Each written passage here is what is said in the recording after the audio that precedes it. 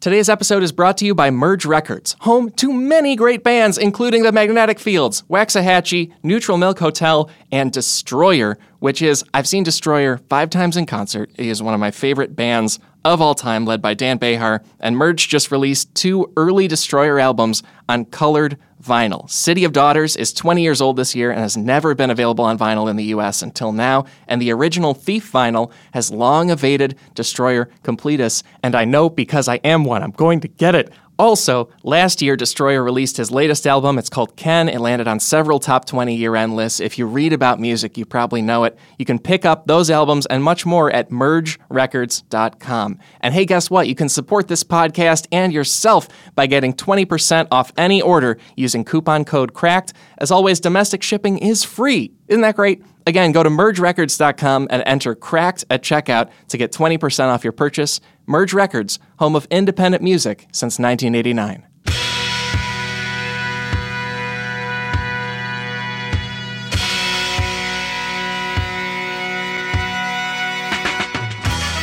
Hey there, folks. Welcome to another episode of the Cracked Podcast, the podcast all about why being alive is more interesting than people think it is. My name is Alex Schmidt, and I'm the head of podcasting here at Cracked. I am also known as Schmitty the Clam, and I am also here to tell you your online dating profile is going A-okay. You know what? You're nailing it. No matter who you are, your success rate and your experiences on it and everything else is not the worst experience of all time for a user there. I know that for a fact because you're not Christopher Cantwell.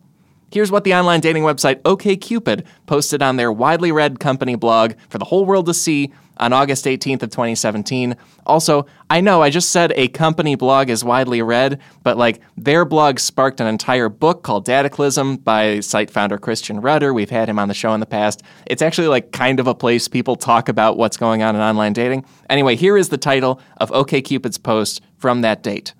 Quote, OkCupid has zero tolerance for racism. And then here's the subheadline, quote, our easy decision to ban white supremacist Christopher Cantwell. End quote. They didn't just do that fancy thing of happening to make a rule without naming the reason for it. They explicitly told the world that Christopher Cantwell is a racist and he does not deserve to get to use OkCupid to find love. I find it astonishing that a website can just do that. I also don't think I find it to be wrong. That was probably a good thing they did. For one thing, OkCupid is a private company. They can do what they want with their service. For another thing, the white nationalism in America today, I don't have to get way into it, right? It's fundamentally illogical, fundamentally hateful. We got into it a lot on a recent episode with Jason Pargin, and OkCupid makes a point of saying why in the post. They say, quote, all people are created equal with inalienable rights. This human truth was self-evident when the U.S. Constitution was written. It remains so today. Supremacist ideologies are in direct conflict with these simple and obvious truths. They conflict with core human values everyone has the right to. End quote. I agree. And here's another reason I'm on board with them kicking Christopher Cantwell off OkCupid. Remember when I said they posted this on August 18th, 2017? As we'll discuss today, that was days after the events in Charlottesville, Virginia, where white nationalists murdered a counter-protester, injured dozens of others, and incidentally got 2 state troopers killed when the troopers' helicopter crashed trying to get there. You know, I'm pretty sure most websites already have some kind of rule on the books or legal leeway to kick out users who are, for practical purposes, terrorists, kind of. It's not good. And that's how it works. All that said, today's episode is about freedom and your freedom and what can happen to it online very easily and what that means. We also have a lot of fun, mainly because my guest today is just this well of empathy. I am so excited to be joined by Sam Sanders of National Public Radio. You may know him from his fantastic work as a reporter before, during, and after the 2016 campaign, and I hope you know him from his ongoing podcast. It's called It's Been a Minute, and it's one of the most human shows I hear in my week. I cannot recommend it enough. And our topic on this show this week is what the rise of the alt-right means for your internet freedom. Because as you're about to hear, Sam directed his empathy towards someone who has a job that I think only a maniac would want, towards someone who may very well be a maniac, and yet this maniac said something worth turning over in your head because you live in 2018. Or a future year. Maybe you live in the future and you're listening to this. Thank you. Anyway, please sit back, or look at like the flying cars or whatever. I'm still hung up on this thing where you might be in the future. Are you wearing like a visor that does laser beams? What's going on? Either way, enjoy this episode of the Cracked Podcast with Sam Sanders. I'll be back after we wrap up. Talk to you then.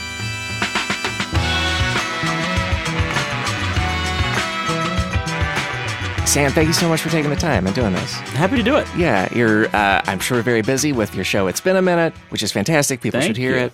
And you also, I'm sure many people know you from your reporting for NPR during the election and elsewhere. Yeah. And as we talked before this, you got into a kind of subculture online that I'm curious which thing you were doing that led you into it. Yeah. So during the campaign, I did a good amount of reporting on the internet and politics.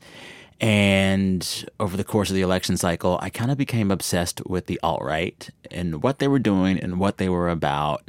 So much so that I actually ended up doing a story just after the election.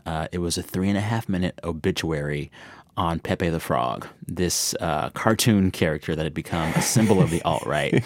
I call the story an obituary because the guy that made Pepe, at first, he didn't make him to be a symbol of hate or the alt-right. He just made a cartoon frog.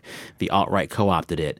And ultimately, the guy that made the frog, Pepe, said, it's over, it's done, it's dead. And I did an obit for, like, the loss of Pepe. Because I think in the cartoon, he's, like, just using the bathroom, something like that, and enjoying how it feels. It feels good, man. It's become a whole different hate thing. Exactly. So that's how into the alt-right I was. I was just, as someone who doesn't like pretty much anything that they stand for, you know, as a black man, I still was obsessed with like their methods because they're extremely effective. They, over the course of the election, made all of us know who they are. It was very kind of you to qualify that with pretty much anything they stand for. That was very charitable to them. Totally. Yeah, and so you dug into these people who got their president elected and are now... Yeah, or they claim as their president, right? Right. And there have been times where Trump and his team have denounced certain parts of the alt-right. But yeah, a lot of the alt-right says this is our guy, he's in office. Right. So clearly I didn't stop having interest in the alt-right after Trump won. In fact, my interest probably even intensified. Yeah, and so they've reacted in certain ways to kind of post-election life. Yeah, like they're still around, right? Yeah. And so with the show I have now, It's Been a Minute, we do 2 episodes a week of the podcast. The Friday episodes are kind of a roundup of the news of the week. But the Tuesdays are just long-form conversations. So we get to pick who I want to interview. And so one week a few months ago, I told the production team, I was like, you know what we should do? We should check in on the alt-right. And they were like, what do you mean? I was like, check in on them. See what's going on. I feel like I haven't heard a lot from them since Donald Trump won. And they were like, are you sure you want to do that? And I said, yeah, I want to do that. Yeah. I just wanted to do it. Was this pre or post the Charlottesville attack? This was post-Charlottesville. This was like early 2018. Oh, so all right. a lot had gone down. Trump had been in office for a while. Right. And I said, I just think we need to check in with the alt-right because I feel like before the election, all you could talk about or see in the news was the alt-right this, the alt-right that. And now I was like, where are they? So we dug around for a little bit and we found the CEO of a company called Gab.ai. And he talked with me. First things first, give me your full name and your title. Yes. My name is Utsev Sanduja. I'm the Chief Operating Officer and Global Affairs Director of Gab.ai. So Utsev is COO of Gab.ai, and I should explain what Gab.ai is. They're basically an alternative to Facebook and Twitter. As you know, during the campaign cycle, after the election, these companies tried to do a better job of getting the alt-right and some of that rhetoric off of their platforms. And as more and more profiles and people that fit that description were booted off, some of these alternatives sprung up. So Gab.ai was one of the alternatives. They have about 430,000 users. They aren't that big, but they're one of many alternative sites that the alt-right has found in the last few months or years. There's even like an alternative Airbnb. Like for That's racists. amazing. I know, right? It's crazy. For comparison, Twitter has a user base of about 68 million people. Yeah. So Gab is less than 1% of this set of people. Yes, and there's a reason they're so small. We'll get to it in a little bit, but I want to allow Utsev to describe the company himself. Right, one of their many C-level executives over at Gab. Gab is a microblogging social media site that utilizes 300 characters for the purposes of disseminating and spreading thoughts and opinions and content of users around the world. Essentially, Gab is a very free-flowing social media platform that allows people to speak freely without censorship, without restrictions. It's a very nice way of saying that this site is one of the new havens for the alt-right, and it's full of what most of us deem hate speech. I joined Gab.ai to prepare for the interview. It's vile. Yeah. It's vile. Did you take any like personal mental health steps in the process of, I'm going to be reading a lot of it? Because we on Cracked, we've tried to cover and be on top of some of these movements. And my colleague Jason Pargin in particular is like really trying to zero in on like, how do these work? How do they recruit people? And like, I feel like I need a shower after a lot of the time. You do. It's just really nasty. And Yeah. I think that most people who listen to your podcast or mine that went on that site, they would be disgusted and perhaps scared about the future of America, but they're there, right? Yeah. And so this was one of these havens for the alt-right. And I wanted to say, well, you know what? You're incendiary, but I want to see what's going on with you. We should just talk. And I tried to talk with him about a lot of things. And there was some meat in the conversation. Like, he told me that Gab.ai, they wanted to have an app as well, in the same way that there's a Twitter app and a Facebook app. Right. But as soon as they made their apps, they were booted off Apple's App Store. They were booted off the Google Android App Store. And they, in fact, sued Google because of it. They said, this is not fair. You got to let us have the same shake all the other companies do. They dropped the case because they quickly figured out that Google's a private company. They can do what they want, Right. And they have their own terms of service. And so while I wanted to have a conversation about that, things just went off the rails. I think what happens, and you probably know this, is when you talk with people of that fringe, of the alt-right, a lot of their goal is to say things that are as incendiary as possible, or to make arguments that aren't even at all logical, just to prove that they can make them. Yeah, they do it on television. Yeah. And so I thought, well, I can figure this out. I can crack that code. I can get a good interview out of this guy. And actually, I could not. Oh, no. Our conversation happened just a few days after the shooting at Parkland High School in Florida, where, gosh, I forget how many students were killed. Mm-hmm. A lot. More than one. More than one. And when we got to talking about Parkland, things went off the rails. I hear you saying that, but I'm scrolling now through the Florida school shooting tab on Gab.ai, and there are lots of people on your site saying that the Florida shooting is a hoax, and saying that the children that went to that school who are now protesting are rigged and fixed. How do you justify something that is blatantly false? And if you know it's false, and it's false, why don't you just take it down? Because we start to get in the notion of what is true and what is false. So are you saying that you're not sure if the Florida shooting was a hoax or not? Don't put words in my mouth. But what are you saying about the Florida shooting then? You see, I'm going... Absolutely. Come on. Are you kidding me? Absolutely what? Absolutely this happened. Absolutely this is a tragedy. Okay, so but you're also saying you're comfortable having people saying it didn't happen and it was a hoax? I am just as much comfortable with people saying the moon landing didn't happen and people saying that Elvis was abducted by space aliens. Yeah, totally similar Yeah. situations. Day after a shooting versus Yeah. claiming the moon landings were on a soundstage. Sure. So exactly the same. That was pretty much the tenor of our 45-minute conversation. In the interview, 45 minutes. I wanted to try. You put the work in, man. I did. Thank and you. I prepped for the interview too.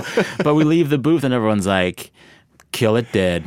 This will never see air. It's not going to go anywhere. It's just, it's not suitable for our audience. Yeah, well, NPR has higher standards than like most of television. It turns out, 'cause I was talking with Jason Pargin, I mentioned on a previous episode, and we were both basically saying that we find that we don't want anyone to be censored, and also anytime these alt-right people are on television, we like clench up because we have a real strong sense that the host is not going to push on them. Yeah. Like Bill Maher is just going to be like, "That's very funny, Milo. You have a fun fashion." You know, Exactly. it's not going to push on them at all. And if you push, the folks that are the spokespeople of the alt-right, they're so good at taking an argument and a conversation wherever they want to go. And Right. you aren't in charge when you talk with them. You're not.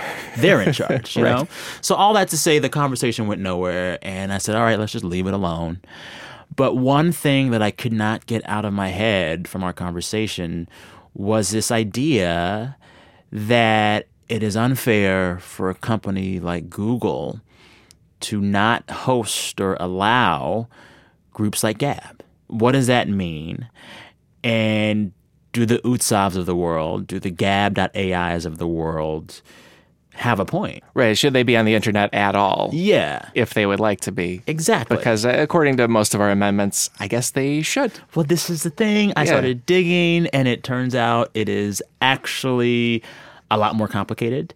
And when you dig into this Google Gab situation and other stuff, there are some really big questions about public spaces and private ownership and what the First Amendment means and who it applies to. Yeah. And I want to kind of talk about some of that stuff and then ultimately tell you how I ended up actually agreeing with Utsav. This is a big day for Utsav. This is a big day. Utsav, I hope you're listening. The Gab campus in Northern California, whatever it is. Yeah.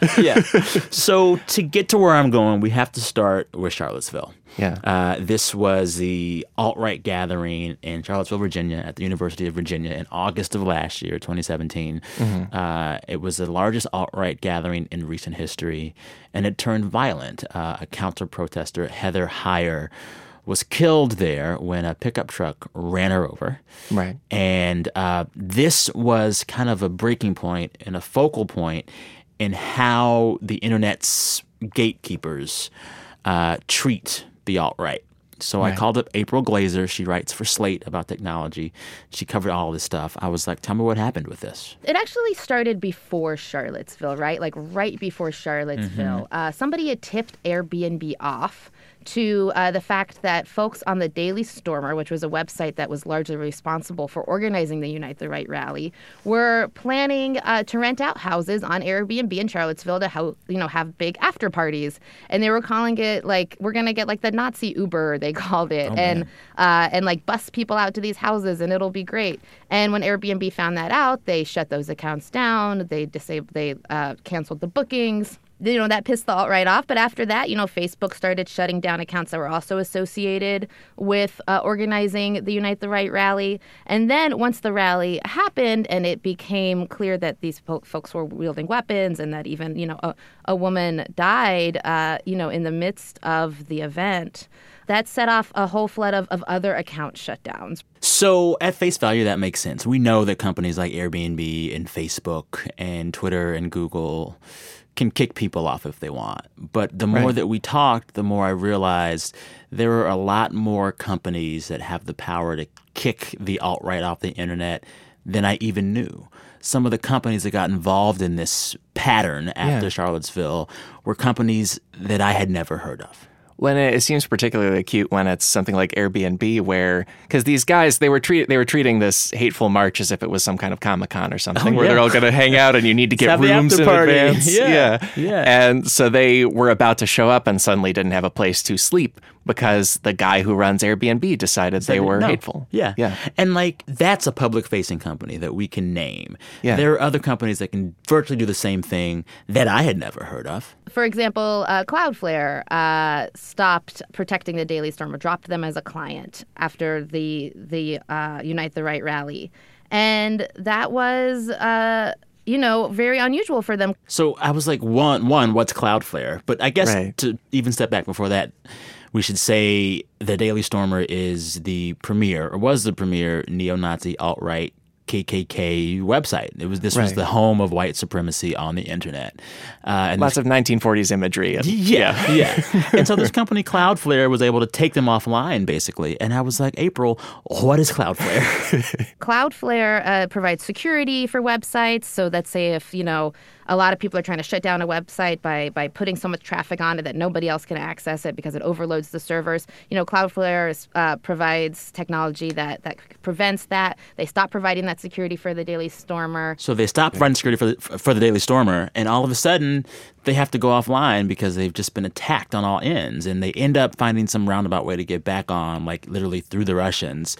But I was just like, wow, this company that I've never heard of basically has the power, by denying security services, to take an entire website off the internet, that feels weird, even if it is the KKK, right? And so I was just more intrigued, and I was like, I need to ask somebody about like what all of this means and whether or not I'm justified in feeling queasy about this. Right. You know? Because especially these companies, even if we know what the company is, like I feel like most people couldn't name Airbnb CEO Brian Chesky off the top of their head. Exactly. Or whoever runs Cloudflare off the top of their Who head. the hell runs Cloudflare? So I called up Danielle Citron. She is a professor of law at the University of Maryland at the Carey School of Law. She works on privacy and free speech issues. And I was like, please explain to me. I guess I don't know who actually owns all of the internet. So often we think of the internet as a sort of open public square where anyone can talk and get the audience that we wish. But that's just a myth. The internet is it's a human invention, and there are countless companies that control our ability to speak and then also to be heard.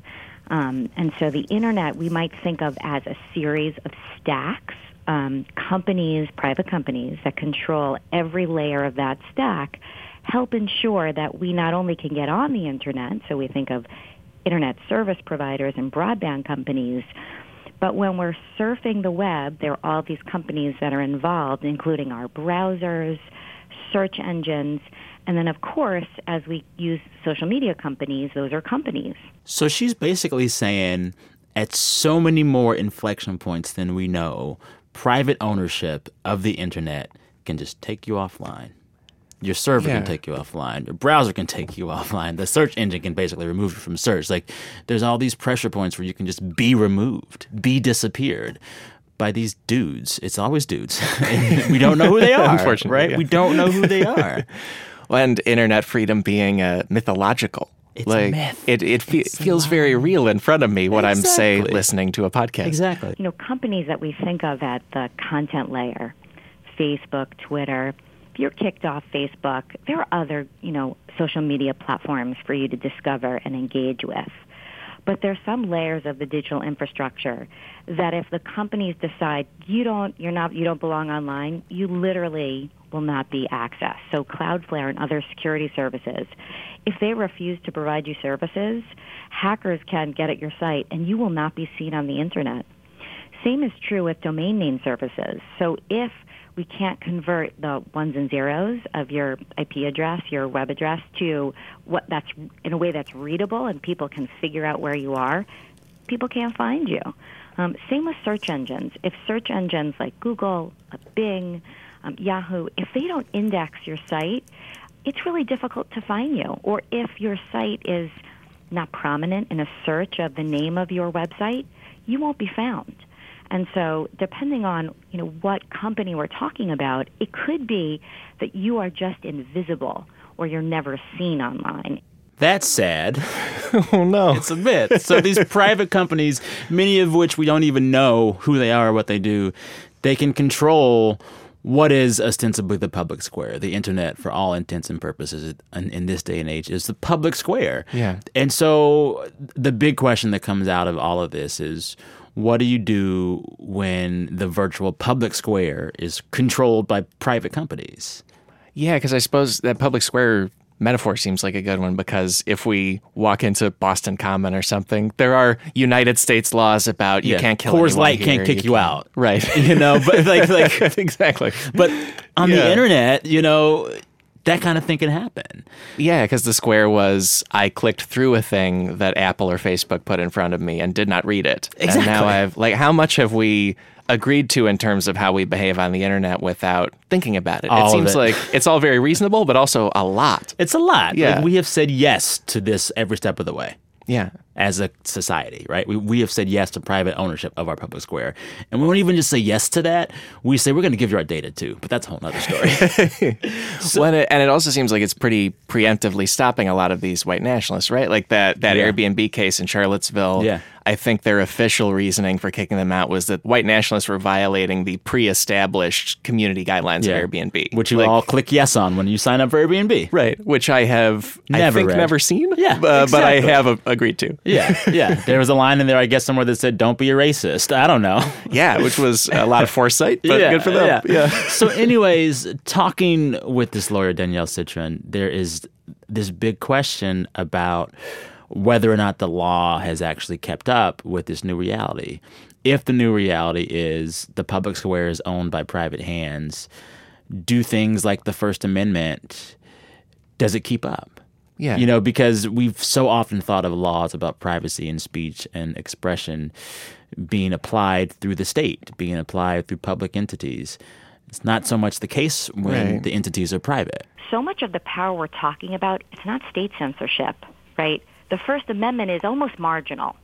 What matters more are terms of service, believe it or not. Like companies, their private policies have much more power than even the First Amendment, right? They decide who gets heard, who gets read, the companies. And so whereas we once thought of a state actor as being in charge of, as the censor, you know, that we worry about and that the First Amendment protects against, the First Amendment has no application to private companies. That's kind of creepy. Yeah, I thought that amendment was comprehensive. Exactly. Not so much. No. Not so much. And so, like, now you have this situation where the law is superseded by whatever guidelines Mark Zuckerberg wants to put out on Facebook. Sure, yeah. And even if the people that are victimized by that are Gab.ai and the alt-right and the Daily Stormer and quote-unquote hate speech, we should still be given pause when that happens, right? Yeah, sure, yeah. You know? And so, like, the question is, what do you do then if this is the situation? Like, how do you apply some of these First Amendment principles to private companies? How do you apply any kind of regulation from a government to a private company? Yeah, and it's very thorny, and it's also very modern, and now I'm thinking in my head, like, my president is a septuagenarian and my U.S. senator is an octogenarian. And not to be ageist, but I could use like web-savvy people making these laws, please? Because it's a whole different thing. Exactly. I'm sure you saw that those 2 days when Mark Zuckerberg of Facebook went to Capitol Hill to testify, and some of the questions the senators and House members asked him proved that they had never used Facebook. Yeah, it was years ago, but I think it was the Alaska Senator Ted Stevens said that the internet was a series of tubes, and then it was sort of everyone laughed and ha ha ha ha. But if I was a legislator, I would be like, I don't want to be Ted Stevens. I'm going to know everything. I'm going to figure this out. Like that was a warning. Exactly. But they haven't. It seems like. Yeah. And so now this big question is like, how do we regulate private companies that control the public square, and what kind of regulation do we want? Yeah. Turns out the kind of regulation that people want now on these private companies is not the guarantee of free speech for the Gab.ais. It's not the guarantee of web hosting for sites like the Daily Stormer. What people really want right now is for the government to make these companies keep those folks offline. Really? We have seen in Europe, the EU just put into effect what's called the GDPR, the General Data Privacy Regulations. I've received 1 billion emails about it, so I know what's happening. Exactly. So basically it says, one, these companies like Facebook and Twitter have to get your permission before they use your data. They got to tell you where it's going. They got to tell you if your data is compromised. But there's also stricter regulation now over the types of speech allowed on these platforms. Mm-hmm. A lot of hate speech the EU was cracking down on, saying Facebook, Twitter, you got to take it off. So my question going into this initially was, how do we make sure that the public square owned by private hands stays totally fair and open? Right. But in fact, most governments, if they want to do anything to regulate these private owners of the internet, they want to allow them the ability to make it more closed. Yeah, because we're already in a situation where I use Twitter quite a bit, and I know people who are changing their location to be somewhere in Germany or in France because in those two countries, the government takes down any tweets that are white nationalist, white supremacist hate speech because of existing laws about, having gone through World War II and so on. You say this should be gone. Yeah. But that you get a different and more closed, maybe in a good way, version of the internet if you live there. Exactly. Yeah. And I mean, some might say that there is good to be had by having a nicer internet. There is this very obscure Section 230 of the Communications Decency Act here in America that wants to, one, that whole act was meant to make sure that communication stayed decent, hence the name. But they also wanted to make sure that these companies didn't have to shoulder the burden of some of these hard choices that you face, right? So Section 230 says internet services are not to be construed as publishers. Basically, they're not legal or liable. Basically, they're not liable for what third parties say on their services. Right. So Facebook isn't legally liable if Joe Blow calls me the N-word on Facebook in a post. It's not Facebook's problem to solve. They can solve it if they want to, but I can't sue Facebook and get money out of that, if that makes sense. It's Joe. Yeah, it's Joe. Joe did it. And so you have this situation where there's a patchwork of regulation based on where you are of these gatekeepers of the internet. So the EU is saying, we're going to crack down on speech, and America is either saying, we don't know how to regulate it, we don't want to, or Facebook, do what you want.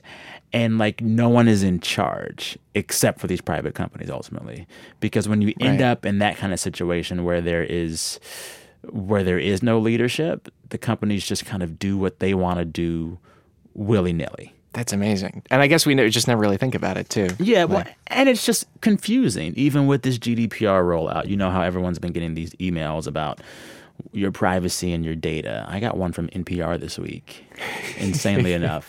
But they've come from all over. The thing with the emails is that they're only really legally binding in Europe because the GDPR rules only apply in Europe. They're sending you these emails in the US kind of as a formality, but it's not binding. Facebook in America doesn't have to adhere to the same standards as they do in the EU.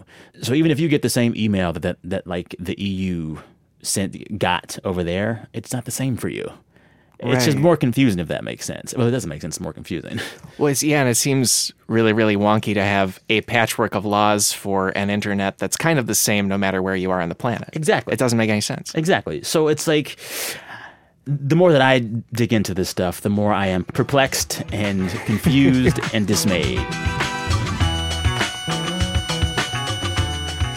I want to tell you guys about my newest time-saving trick, and thanks for taking the time to listen, because I got my contact lens prescription renewed from my couch yesterday in under 5 minutes using an awesome new app called Simple Contacts. Simple Contacts lets you renew your prescription and reorder your brand of lenses from anywhere in minutes through an online self-guided vision test. Every test is designed and reviewed by doctors, so they are literally bringing the doctor's office to your home. Think of how much time you save compared to making an appointment, getting to the eye doctor, taking time off, parking in LA, right? Waka, waka, waka. But also parking in your city, because it's always hard. Anyway, the contact lens prices are unbeatable. The vision test is only $20, and shipping is free. You can't find a better spend for your money for this thing.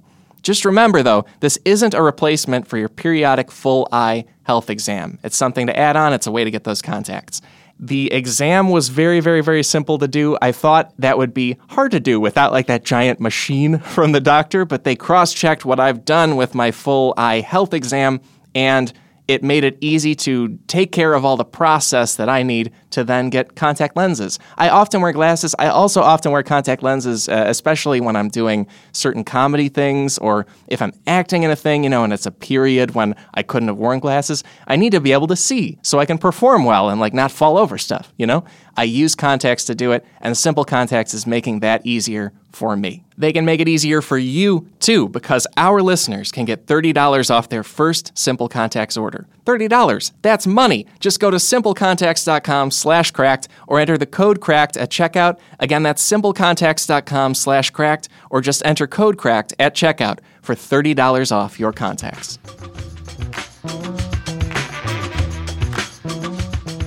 So the first problem is these private companies get to act as gatekeeper, which is raising really big questions about free speech on what is the public square that is the internet. Right. 2, these companies, they adhere to different rules in different parts of the world, or they adhere to no rules at all. So it's even more confusing on top of perhaps being unfair. And then you see, even after some companies make decisions about who gets to be on the platform, after it's all said and done, they regret it. So I mentioned Cloudflare earlier, right? They're the ones that took off the Daily Stormer from online. I asked Danielle Citron how that all shook out ultimately, and she had a very interesting response. After the Cloudflare removal of its services from Daily Stormer, Michael Prince, the CEO of Cloudflare, has since said, "I'm never doing that again. I don't want to play God on the internet." Really hoped his name was Jim Cloudflare. That's Right. pretty disappointing. It is very disappointing. But you have this situation where these private companies have this power. They don't want to use it.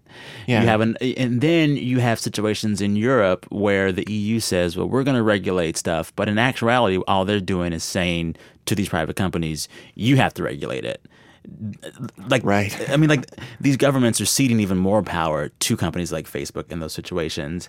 And so no one's in charge.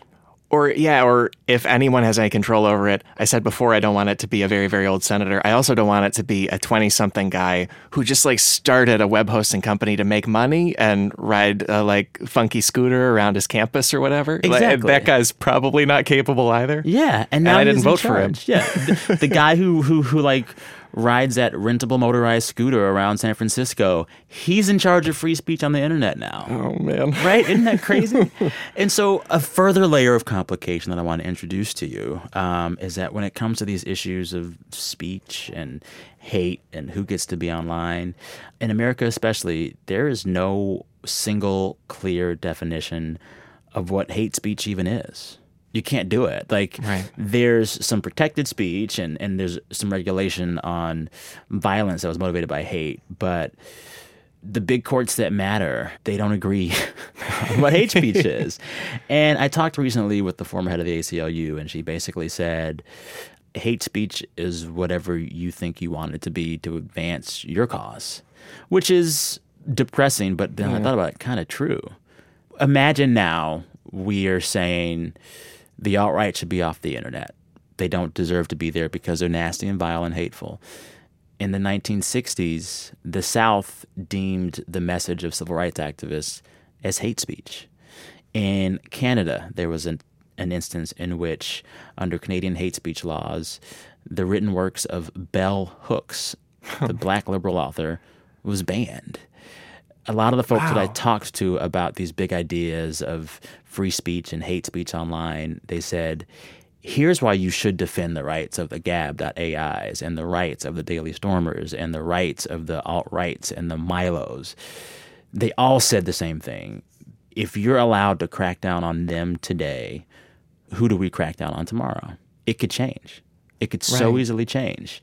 And that can be a hard stance to stomach, especially now that we're the resistance after the election, or at least some people are. Because there was a story about Washington, D.C. Metro Transit. They had a few different companies that were prevented from being able to put ads up, and the ACLU fought for them. And one of the advertisers was the publishers of Milo Yiannopoulos' book of hateful garbage, because it's also speech. Exactly. So that's what the ACLU protects. And people were like, but I just donated I gave you money you for resistance stuff. Yeah. And they're like, no. Well, and this is the thing, I was talking with this former ACLU head, and she said her group has defended NAMBLA, the National Association of Man-Boy Love.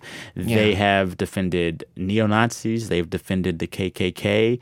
They say speech is speech is speech, and it has to be defended, and it has to be free regardless, no matter what. Right. So this woman, her name is Nadine Strassen.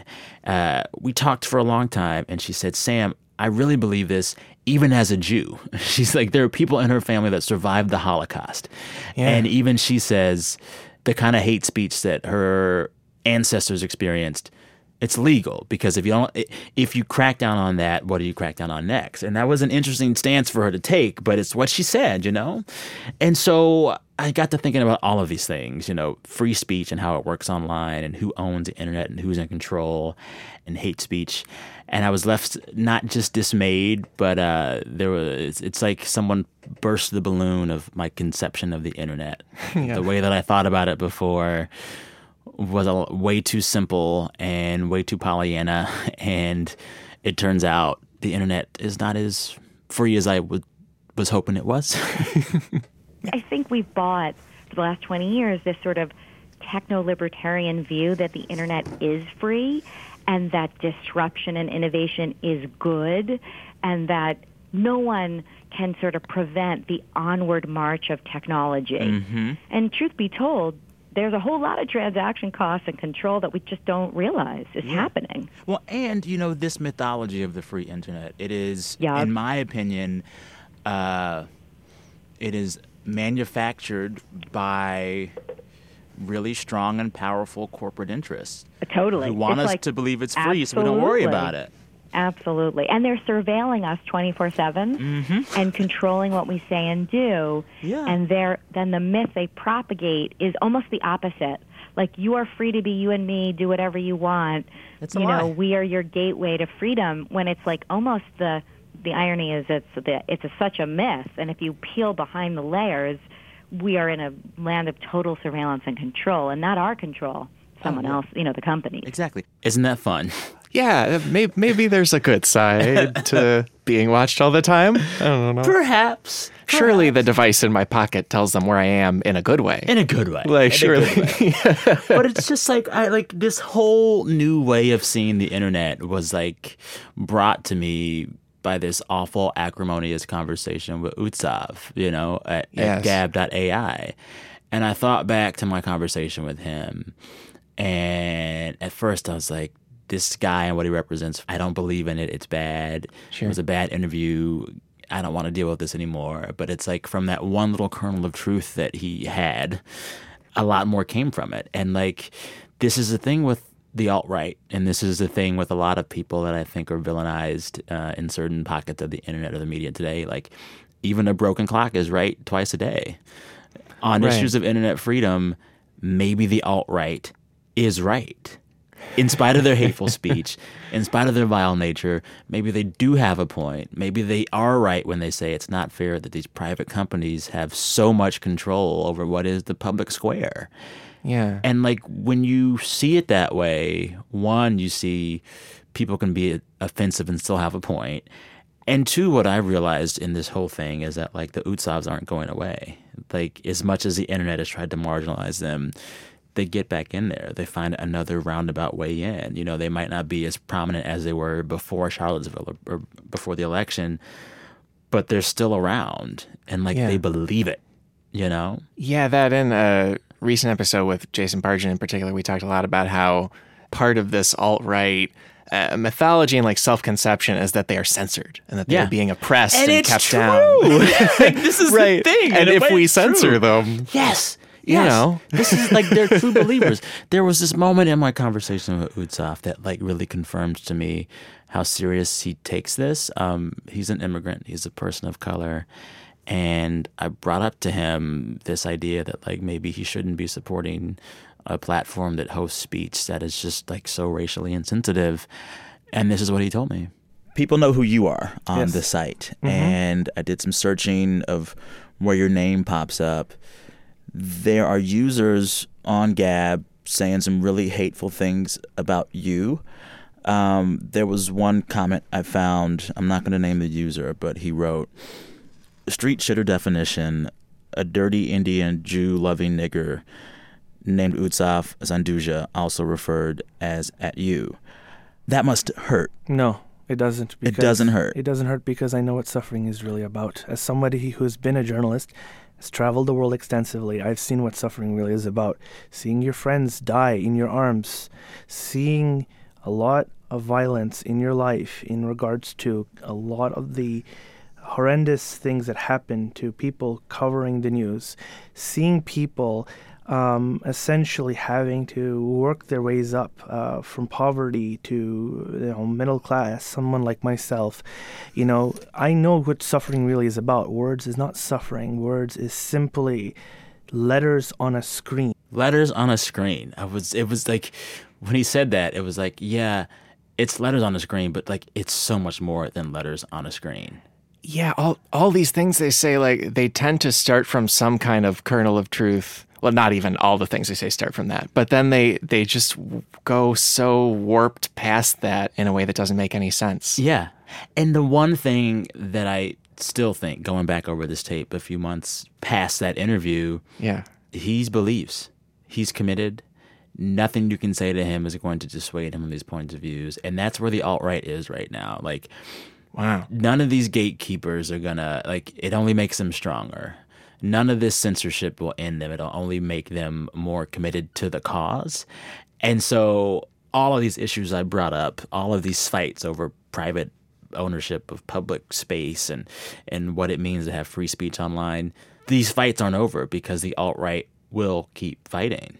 Right. And I guess the counter is to keep talking and keep saying things that debunk, I think, a lot of what they're into. Yeah. Because as we look at these, it seems like they need certain infrastructure to exist on the internet. They need a Yes. hosting service. They need Web security. They need to show up in Google searches. They Yeah. need to be on social media platforms where they can reach people and convert them. Yeah. They need this stuff. And even and one thing, there's a site that popped up when the site Patreon, which is a regular site, kicked off a lot of white There's nationalists. a Hatreon now, right? Exactly. It's called Hatreon, which you would think means they have something to do with hate. Yeah. And maybe they do. Yeah. And but among many infrastructure things a service like that needs is they need to be able to work with payment services. And those are denying them now. Exactly, yeah. And like major credit card companies are dumping them. But even this Utsav example, he's a very interesting person to me because I guess he must believe in it, because I wonder how these sites find like coders, engineers, Oh, yeah. because they interviewed the person running Hatreon, and he said something along the lines of, it's kind of hard for us to find 10x engineers, which is a Silicon Valley term for an engineer who's 10 times more productive than the average engineer and like a superstar. Like it seems like there are all these infrastructural steps they have to do if they want to build their entire own internet. Exactly. And it's probably hard when your ideology is hatred. Exactly. And like, as hard as it is, though, they're going to keep at it. Yeah. And I think the questions they raise, in spite of how vile they can be, are actually serious, viable questions. Like, they should make us think about the freedom of the internet. Utsav has a point. I guess that's what I got from this whole thing. Like, Utsav has a point. And is part of the way he has a point that we have just always overestimated how free the internet is and how great the internet is Yeah. and how much it can do for us. Oh, yeah. Yeah. I mean, like, we think of the internet as this, like, open forest free for all of us to roam through. Like, in actuality, it's like not even a mall, maybe like a series of gated communities. Yeah. There are people who have the locks at every part, at every stop, at every house. Someone can let you in or out or keep you out. Right. And we don't think about that enough. And either we make the internet that truly free and open forest, or we acknowledge that it's a series of gated communities. Yeah. Yeah, because even when we were talking about Airbnb before, that's a service that I've done material on Cracked about how that is like not the best company in a lot of ways. No. I think they're raising rents globally. They don't really have a lot of regulations. Like their business model, they kind of figured out that they could just do hotels without regulations. And there's like a lot of issues with that. And, you know, Airbnb is one of these companies that kicked off the alt-right after Charlottesville. They have a race problem themselves. There are so many cases and accusations of Airbnb renters not renting to people of color. Like, right. So, like, what makes Airbnb the proper arbiter of what is or isn't hatred, given the problems that they have? I mean, there's just so many questions. Like, who the hell should be in charge of the internet? So, yeah, this is one of those stories where it's like I kept digging and kept digging and kept digging and only got more depressed the further I got. I really do think one way we can handle this better is if we just start having a negative view of the entire internet. You shouldn't trust it. Like, yeah, don't trust the internet. Don't trust social media. Yeah. Don't trust it. It's not what you think it is. I feel like I've become a conspiracy theorist over the course of reporting this stuff out. But like, seriously, don't trust it. When it also, and there are all kinds of, we've talked about a few of these negative sites and services, but there is like a whole ecosystem of them that exists. Like there's Patreon, or one called GoFundMe, or GoFundMe? right, which is Like no Jews allowed? exactly. Oh, goodness. And there's also a couple others called like Counterfund. There's one called We Search R that was started by Chuck Johnson, and now the Southern Poverty Law Center says it's a white nationalist hate site. They're all just like crowdfunding sites. Yeah. I use Reddit a lot, and suddenly there were a lot of posts about moving to Vote, which was It's called Vote? It's called VOAT. It's pronounced Vote, and it's because they felt that, and I know it sounds crazy, they felt that Reddit did not have enough opportunities for hate. right. Which I think Reddit's full of that stuff. it's kind of there. That's the thing. Yeah. But I try to take heart in that all of these different sites seem to be struggling to build a user base, right? Like Yes. it seems like everybody who's on Gab found it through being on Facebook or Twitter first. And otherwise they really don't have a lot of reach. Yeah. And I mean, like, maybe that is a certain kind of freedom. Maybe to say to some of these spewers of quote unquote hate speech, you can't be on the front page of the internet, but you can find a workaround and a roundabout and be over there. Yeah. Maybe that's fair enough. But I don't know if I agree. Because what if the country's mood shifts and 2 or 3 years from now, Black Lives Matter is thought to be hate speech? Are we as comfortable with them being marginalized in the same way? Some people already Right. call them a Yeah, hate there's group. corners of the internet where people shout that already. Yeah. Yeah. Like those are the questions I think that are raised by the Utsavs of the world. I'm also curious about these. It seems like the vast majority of them started or really grew after Donald Trump was already the president. And whether or not he's their guy, they seem to think he is, a lot of them. Yeah. And like, I don't know where they keep getting the feeling of oppression, I guess, other than just these services kicking them off, these mainstream ones. They get more press attention than ever before. Yeah. The candidate that they like is in the White House. Right. Companies like Gab have a lot of money in like venture capital. People are investing in these sites, some of them. So yeah, they're not victims. But I think this victim mentality and this victim rhetoric is something that like all of America is doing right now. Everyone Sure. likes being a victim in some way or another. It's just like the moment we find ourselves in. So I don't think that they're unique. It is a good way to build support. I'm a victim. Give me some money. Well, and maybe a term I should be using is underdog or something. Yes. Because we've Yes. done a lot on Cracked also about how the major narratives of all our entertainment, like, say, Star Wars. Like, Star Wars A New Hope is about an underdog farmer. It's like, that's not Blowing underdog up the anymore. Death Star. That's not underdog. Like, Star Wars is the big, like, all of Star Wars is just, like, the richest thing ever at this point. But we all want to be Luke Skywalker Yeah. on the farm staring at the suns, like, what if I changed the world, you know? Exactly. So maybe they've just adopted that narrative for themselves on their frog Twitter equivalent. Yeah. Well, the thing is, it's like, if you have the technological wherewithal and support to start to build your own alternatives to Airbnbs and to Facebooks, you're probably already pretty privileged. If you run in the kind of circles where Yeah. you can have engineers write code for a new site for you or get VC companies to give you investment funding, you're already pretty privileged. You're already doing okay. You're not an underdog. You're not a victim. Yeah, I mean, maybe a solution is to convince these people that they are mainstream, like they are, because then they're not cool anymore or victims anymore. Exactly. Or, like there was a New York Times editorial recently about the concept of the intellectual dark web, and as it was spreading around all these people. That Barry Weiss article. Yeah. I saw the hate tweets about it. Yeah, and because the thing is, the premise of the article was like, these people are some sort of quote unquote dark web. Even though, like, if you know about the internet, the actual dark web, you need like a lot of savvy to even find it. Yeah. It's very, very hard to get to. Yeah. But like the so-called intellectual dark web is writing New York Times editorials. Exactly. And getting spots on their editorial board. Like, Yeah, and It's- like going on HBO, the story mentioned that Jordan Peterson and 2 other people from it are doing a show at the O2 Arena in London. It seats 20,000 people. Like they're not underground. yeah, they're not. And then it's like, part of it is if they had to give up the shtick of underground and underdog, Yeah. are they as interesting? Right. They're not. Like, what's compelling about Gab.ai if all they are is just like nasty rhetoric and not these underdog champions of free speech and people who are oppressed and trying to fight for their freedoms. Once you lose that, it's just like bad language. Right. Which is very elementary. Yeah. They almost need the struggle to survive. Right, because when they are on Twitter, they're fighting all the time. It's all kinds of argument. They have a fight. I haven't spent much time, if any, on Gab. I've just read about it. But like, when people are on Gab, are they like who are they yelling at? Like, it's just them talking to each other, right? There's yelling no about the fight. system and the man and the this. It's just outward. Yeah, outward. It's all outward. Gab is funny though because I signed up for it and I'm still, I guess, officially on it. But every now and then someone will follow me. I haven't posted a thing, but I'll get a little email saying, right, this person followed you, and I'm like, oh man, I should do something about that. Oh no, because at some point they're going to come after me.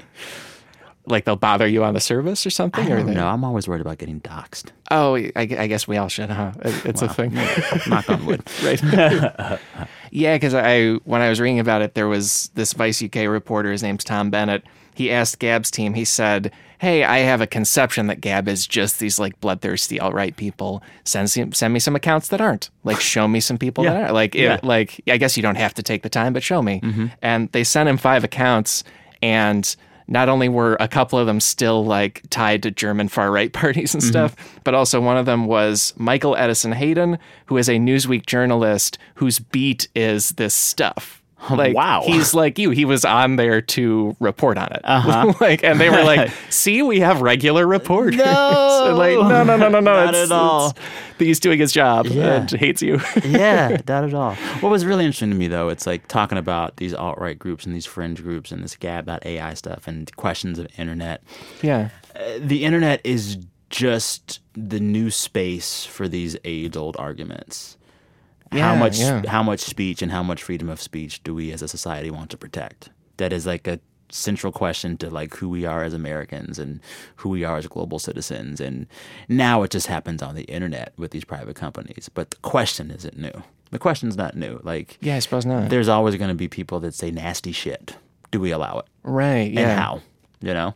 And I'm kind of like, after this rabbit hole I've gone down, I'm kind of like, allow it, freedom. But I'm sure if I got accosted on Gab.ai one day, I'd say, shut it down. Yeah, I wonder if there's any way to fully depersonalize looking at it. I suppose certain folks like the ACLU people you've talked to are good at that. Like they're good at, it's just the principle. Exactly. That's it. But maybe we all have to go like meditate a bunch or something. I don't know how we just see it from a God's eye view completely. It's hard because it's all personal. Yeah, it's all personal. Basically, I have no big conclusions or solutions for it.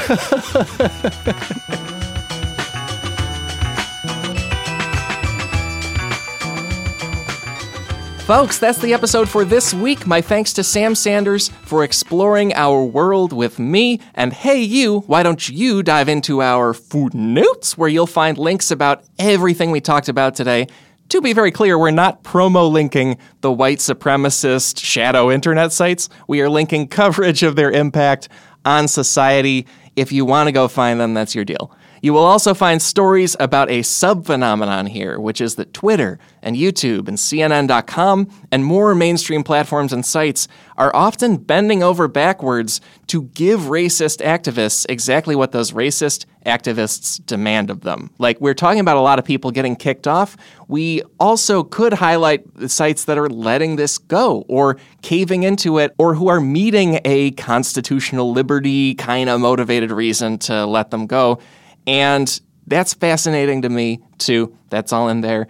And, of course, we're linking to Sam Sanders' amazing podcast, It's Been a Minute. Find it wherever you get shows, and it's a really good time. As he said, there's 2 episodes each week, and it's a very different vibe each week. And either way, I think you're going to love it.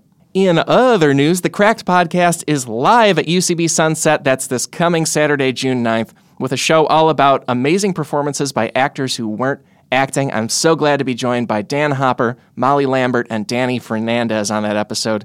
Tickets are still on sale. There's a few left to go. Grab them and make us part of your weekend. I think it's going to be a great time. Also, if you're coming to that event on June 9th, here's a fun thing where you can get like extra me. I wrote a script for a TV pilot, and it's going to get a table reading at UCB's other stage across the building at Sunset. It's called the Inner Sanctum stage. And I just want people to hear it. I think it's going to be a really good time. We've got amazing people performing it.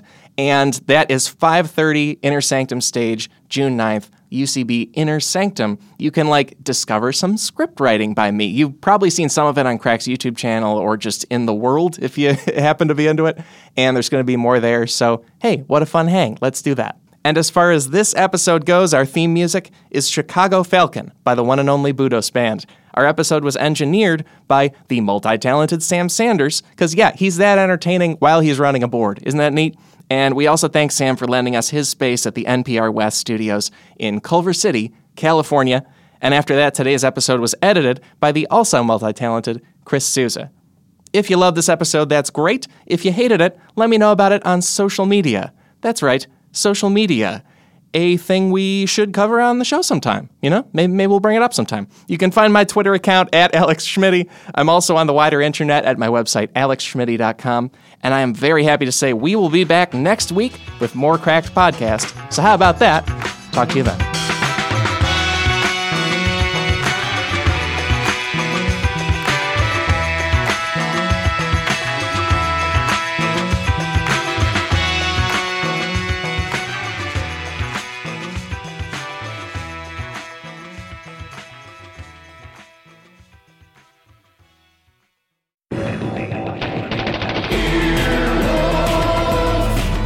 This has been an Earwolf production, executive produced by Scott Aukerman, Chris Bannon, and Colin Anderson. For more information and content, visit earwolf.com.